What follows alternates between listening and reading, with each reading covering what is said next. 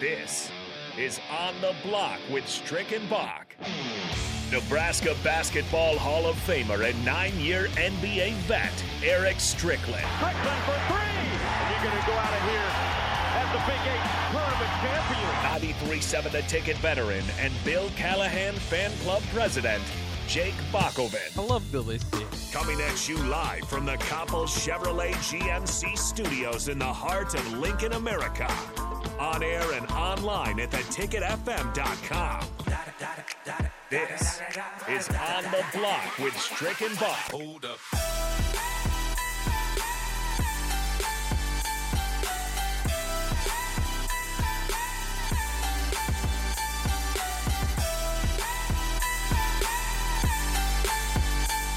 We are back on a Tuesday. It's On the Block with Strick and Bach, and it's the Ticket Water Cooler segment here with Big Sky for an hour until Strickland, the Husker Hall of Famer, longtime NBA vet, joins us. Plenty to talk about today, and a few guests as well. 3:25 just around the corner. Brian Munson will join us, and we can kind of talk about all the latest additions to the Husker football team. It's been a lot over this weekend, and some additions, some subtractions. So we'll catch up on all of that. Also, Chris Bassett of the Lincoln Journal Star will join us at 4:25 to kind of cover the Nebraska basketball team, which is something we'll start off with here pretty soon too. But as far as that open goes, it is at one point I did say that I love Billy C. Of course, that's somewhat mocking. If you remember Joe Daly, the quarterback at the time, saying that he supported Billy C., which was his head coach. And so at the time, you probably don't want to call your head coach Billy C. That's not a very endearing way to name them. But obviously, soon after that, Joe Daly was gone. But still, in my heart and in my memory, I'll always love Billy C., and I'll always love Joe Daly referencing that. I wanted to ask you, Big Sky, because you're a little bit younger. You didn't really go through the Billy C. era. If I remember correctly, you just kind of it was kind of 2009 was more when you really started to jump in to Husker football. It would have been year one Pelini in the Gator Bowl. Yeah. Okay, yeah.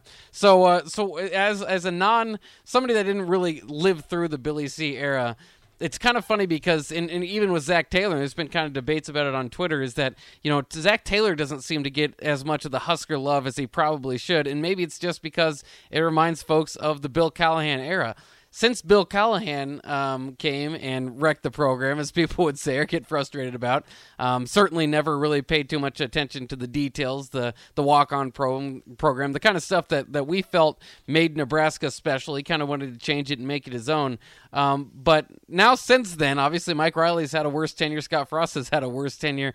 As you look back on the Billy C. tenure, not having lived through it and just hearing about it, do you still kind of have the same vitriol, the same type of thoughts as many of the Huskers that just can't stand? It's almost a curse word to say Bill Callahan in this state. I actually feel a bit more of a feeling of nostalgia when I think back about Billy C., because that would have been the time that I started paying attention and actually can name some of the players. I believe Joe Gans was a quarterback while Bill Callahan was here. Nate Swift was a wide receiver while Callahan was here. And those are the two of the biggest names that I remember from just like starting to pay attention to the Huskers. The first NCAA football game I played significantly, those two guys were the best players on Nebraska, and there was one route you could run with Nate Swift that he would catch every time for 25 yards. It was automatic. And so Joe Gans and Nate Swift were two guys that I always come to mind when I think of Husker football. And then I also like to read about the absolute insane things that happened while Bill Callahan was here, like the Josh Freeman debacle.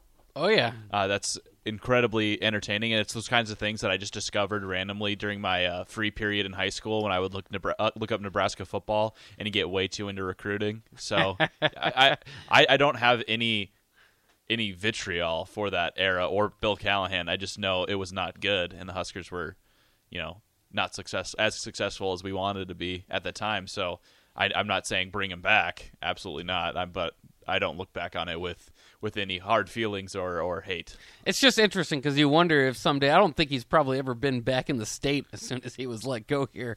I don't know if he ever would be. I mean, you usually kind of time heals all wounds is kind of the thought there. And I've seen them kind of bring back guys that maybe had their ups and downs at Nebraska or whoever it may, like a Jamal Lord or something. And the crowd goes wild and appreciates him. Well, at the time, there were people with their different opinions about him. I just don't know if he could do that with Bill Callahan. I think if you you introduced Bill Callahan on the sideline of a Nebraska game, I don't know if you'd hear an overwhelming cheer for support or maybe some boos, because some Husker fans will probably still, when you say what went wrong, and kind of even what went wrong with the Scott Frost era, right?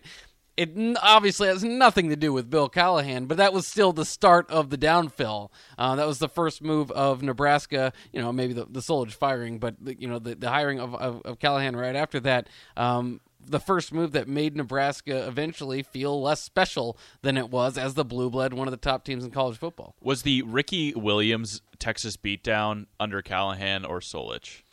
That would have been under Solich, because Ricky Williams was still back in did like K-State come in and beat us down when Callahan was here? That was Solich as well. Okay. I think that he actually did pretty well against K-State. I don't know if he remembered if he won every year, but the big one with him was obviously Sue being able to tackle Josh Freeman was kind of cool. Specifically Sue, or whoever it was. It was payback for Josh Freeman, who he did, like you mentioned, called a prima donna after he decided to leave Nebraska's recruiting class and go to Kansas State. He just had some fun. They had a close game with Oklahoma where he called, I think their fans, because they might have been throwing something at Husker players or something, he called them bleeping hillbillies. So, he did the throat gesture in that game as well. I think I'd have to remember, was that at the officials or something like that? But altogether, somewhat entertaining while having obviously four seasons here, only two of them losing seasons. And that 2007 team, I'll always contend, he just lost them because they had a lot of talent on that 2007 team. Obviously, a lot of people would talk about afterwards, the teams that he recruited that set up Bo early there, the 2008, 2009. But even though, kind of the senior talent there, the Marlon Luckies, the Maurice Purifies, they had a lot of talent there. They just kind of lost it, lost the whole team, and it was obviously his way out the door. But when you look back at his tenure at Nebraska, he did win the North once. They did finish 24th in the polls in 2005, the year that he didn't. So he kind of had two pretty successful seasons, especially compared to Riley and to Frost, obviously. Now Riley did have the 1 year as well where they won 9 games and jumped into the top 10 or whatever. But I don't know. I think as time moves on, you just look at that Callahan era and think it was a little bit better than some of the other eras that have followed. But of course, he took over. He took it over when it was supposed to be handed to him as a top 15 type of program. And so it kind of started the downfall. And he went from an option offense to a West Coast offense, which was always going to be difficult. And then a lot of people would argue that his offense wasn't the problem in the end, and that if he didn't stick with his defensive coordinator there, Kevin Cosgrove, they might have had something brewing. But obviously at the time it was not okay to go 500 at Nebraska. It was far worse to miss a bowl game. They did that in the first season. That was kind of seen and forgiven. But by the time 2007 rolled around, you just could not lose that many games. And then Bo Pelini kind of took it from that and it extended it, right, for 7 years where you're going to win 9+ games. We just kind of felt like Callahan was the worst hire. How could you possibly hire somebody that was going to go 5-6 or 5-7 at Nebraska? That's impossible. We had radio hosts going, my mom could win 9 games at Nebraska as the head coach. And obviously since then it's proven to be a little bit more difficult. Well, I think the biggest thing that I take away from reading about the Bill Callahan era is the number of draft picks that he was able to produce as the head coach and recruit into Nebraska. I think it was Pelini's first year, all Callahan recruits was about six draft picks, and I don't think I've ever experienced that as successful draft for the Huskers. And at this point, it's kind of will a Husker get drafted in the draft period? And so I think he was really good at developing guys into pro prospects and maybe not so good at coaching a college football team. He was sure as heck good at recruiting, but yeah, he kind of just lost that team, and obviously didn't have much to do with the defense. And then the other side of it is, if a guy doesn't move up in the profession, he went from there to being one of the best offensive line coaches in the world in the NFL. So you could argue whether he went up or down or whatever, but as far as head coach, never really got it rolling there. And of course, in Oakland, he took over for John Gruden to begin with. So he had the one Super Bowl year, and then followed that with the 4-12 year when they let him go. So his head coaching has not been the greatest. And then even had a chance with Washington in 2019. Remember, as the offensive line coach, they gave him kind of the interim head coach there too. So that was kind of a fun run there. But obviously they weren't set up for success. I don't think he's a head coach. I think that at the end of the day we all kind of figured that out. But certainly one of the better minds as far as the offensive line goes, and just offense overall. It just didn't work out for whatever reason, as most hires don't. But it really flamed out, and I'm just not sure how people will look back on it now that there's been more troubles. For what it's worth, he went 27-22 at Nebraska. Riley went 19-19, and Frost is currently sitting at 15-29. So he's got to win 12 more games to catch up to Callahan, and they've both coached 4 seasons. Don't talk those numbers, Buck. So that's pretty tough there. Also today, it should be noted, an asteroid is going to be passing by Earth. This asteroid was discovered in 1994, so we've been waiting a long time for this day. If you're a big fan of this asteroid, but it's apparently the closest an asteroid will come of this size to the Earth for the next 2 centuries, according to NASA projections. You can't see the asteroid from the naked eye, but it might be visible if you have a telescope or something. Are you at all interested in this asteroid? Well, I don't own a telescope, so I can't go look at it. I'm only interested in astral bodies if I can see them. Oh, okay. That's fair enough. I love space, though. Are you a big space fan? Yeah, I'll watch space videos. My cat, they always have really colorful pictures that are, galaxy type stuff, galaxy art, and my cat will watch those on the projector screen that I have, and so he'll just sit there and awe, and it's a way to calm him down. It's been working since he was a kid, so I'm into the space videos. He likes looking at the pictures. It works pretty well. Do you give him some catnip during that? Maybe that's no. I do. He is not. He is not high. Okay, but he's just chilling out. Well, that's pretty cool. Do you believe in aliens? I believe that there are enough. I can't remember what the equation is, but there's an equation out there that says that there's a basically 0% chance that there is not at least life outside of Earth. So I'm going to say that there's life outside of Earth. I don't know if it's green men from Mars, but I would say there's probably microbial life somewhere.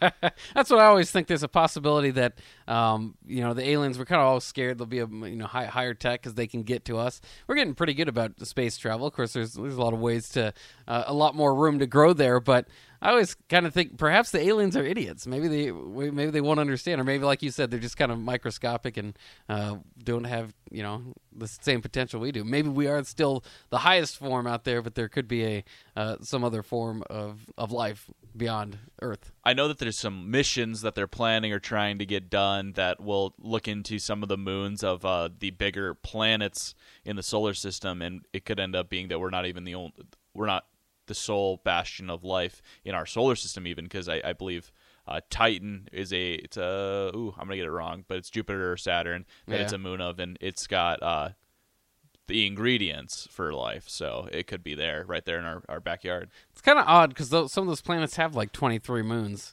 Yeah, why did we only get one?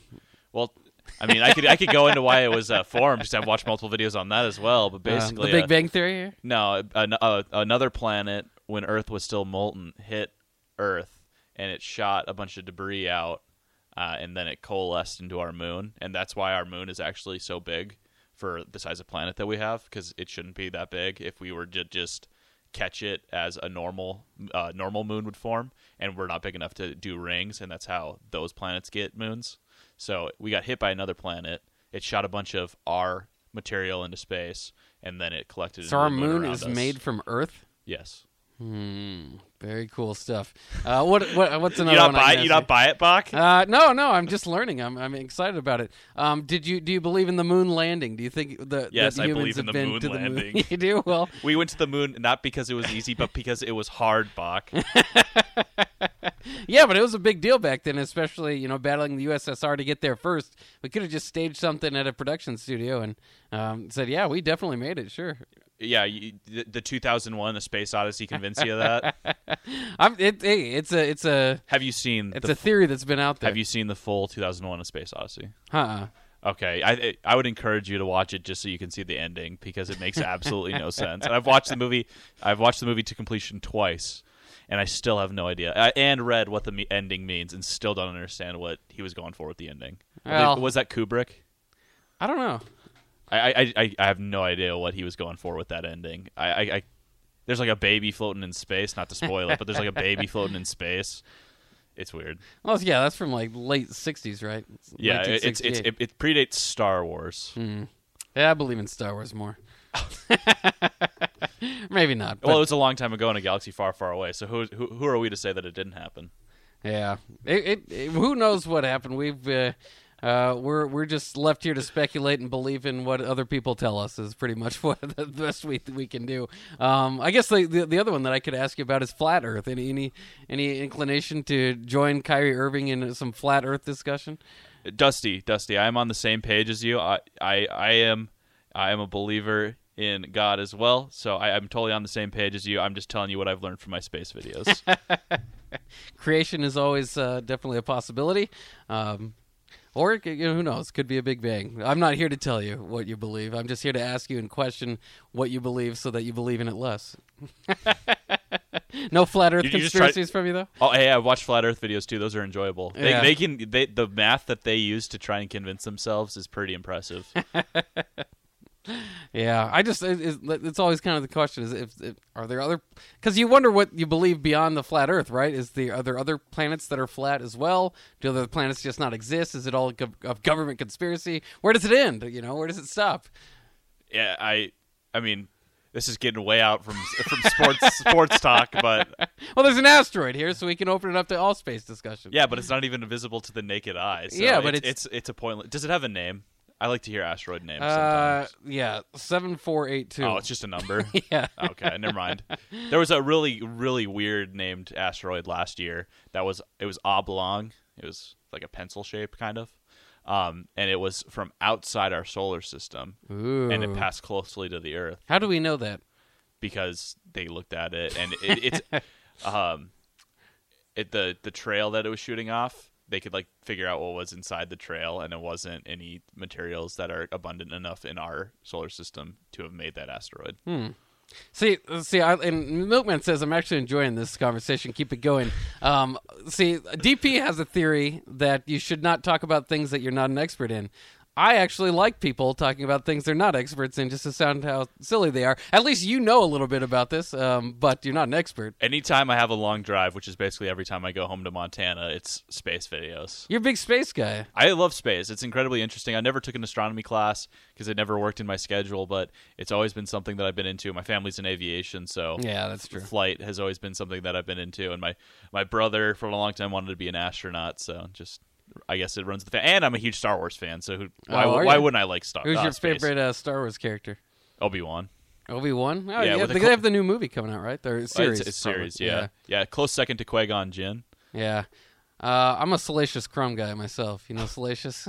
Yeah, the little creature chilling in the pod in Jabba's palace. Yeah, that guy. He's pretty cool. But yeah, there's a lot of fun characters there. Have you watched any of the Boba Fett? I from half the people I say think it's great, half the people think it's just awful. Well, I had about an hour off the clock between high school basketball games on Saturday, so I pulled up Disney Plus on my phone and watched Book of Boba Fett for an hour. And which side do you land on? You can't think it's okay. It's either awful or pretty good. I'm reserving judgment until we have the entire first season. All right. I'm interested on what's going on with this little biker gang. I don't know how much have you watched. I haven't watched any of it. Okay, there's a biker gang in it. There's two biker gangs, but Boba has a little biker gang on his team, and it's interesting. I'm not really sure where they're going with it, but I've enjoyed my time watching it, and I haven't said it's been a waste. What was the one on the Disney that's kind of done well with, I can't remember his name, Little Yoda. Yeah, Grogu. Yeah, Grogu. Yeah. The Mandalorian. I started like that. It caught my attention, and then I just noticed, and this happens with those series, is they just kind of get into this little dizzy spell for the episode. Whatever they're running up against, it's going to last for the episode, and it makes it mostly useless to watch episode after episode of individual little problems they have when I'm trying to follow a whole plot line, right? So that's where it lost me. I was just... It's a space western, Bach, okay? I know. You have to have something to overcome in the episode that ultimately leads to the overarching theme of the entire plot. So their entire thing was trying... Their big villain is Moff Gideon, but each episode they have Moff Gideon's henchmen that they have to defeat and get past to get to the big final battle in the 7th or 8th or 6th episode. Yeah, whatever the end is. They vary. I know Boba Fett's got 6 episodes. I think The Mandalorian had 8. Yeah. But I think it's excellent, and it's honestly my favorite visual property that Star Wars has ever produced. Yeah, as far as like the I like I always was a big fan of like the enemies and like the aliens that they could create, and sometimes they would kind of stray away from, especially those early 2000s remakes or whatever, or the prequels. They just kind of strayed away from what the original aliens looked like, and they'd kind of throw all these different robots in there, and it was okay. But I like the ones like Boba Fett and the other one that you were talking about. They kind of pay homage better, I think, to the originals. Well, those are done. Those are made in the same time frame, or well, whatever. no, they're made by the guy that was handpicked by George Lucas to carry the torch, basically. And Disney didn't let him have as much control over the movies. He had his hand heavily in the Clone Wars animated series and then the Rebels series afterwards. His name escapes me now too. I was not prepared for Star Wars and space talk today. And then he is now doing The Mandalorian and the Book of Boba Fett, and so he was there with George Lucas when he was making the prequels, and so he's been right there with the guy who created Star Wars, who made up all of it. So I think it's the perfect guy to carry it on, and I think he's doing an excellent job, and that's why I think I enjoy The Mandalorian so much. Yeah, it's cool to see them kind of get back to the roots, and obviously with a lot of those original films, it wasn't expected to be a big hit, and then just really obviously took off for decades and generations of people, and now they're adding a lot onto it. So it's pretty cool.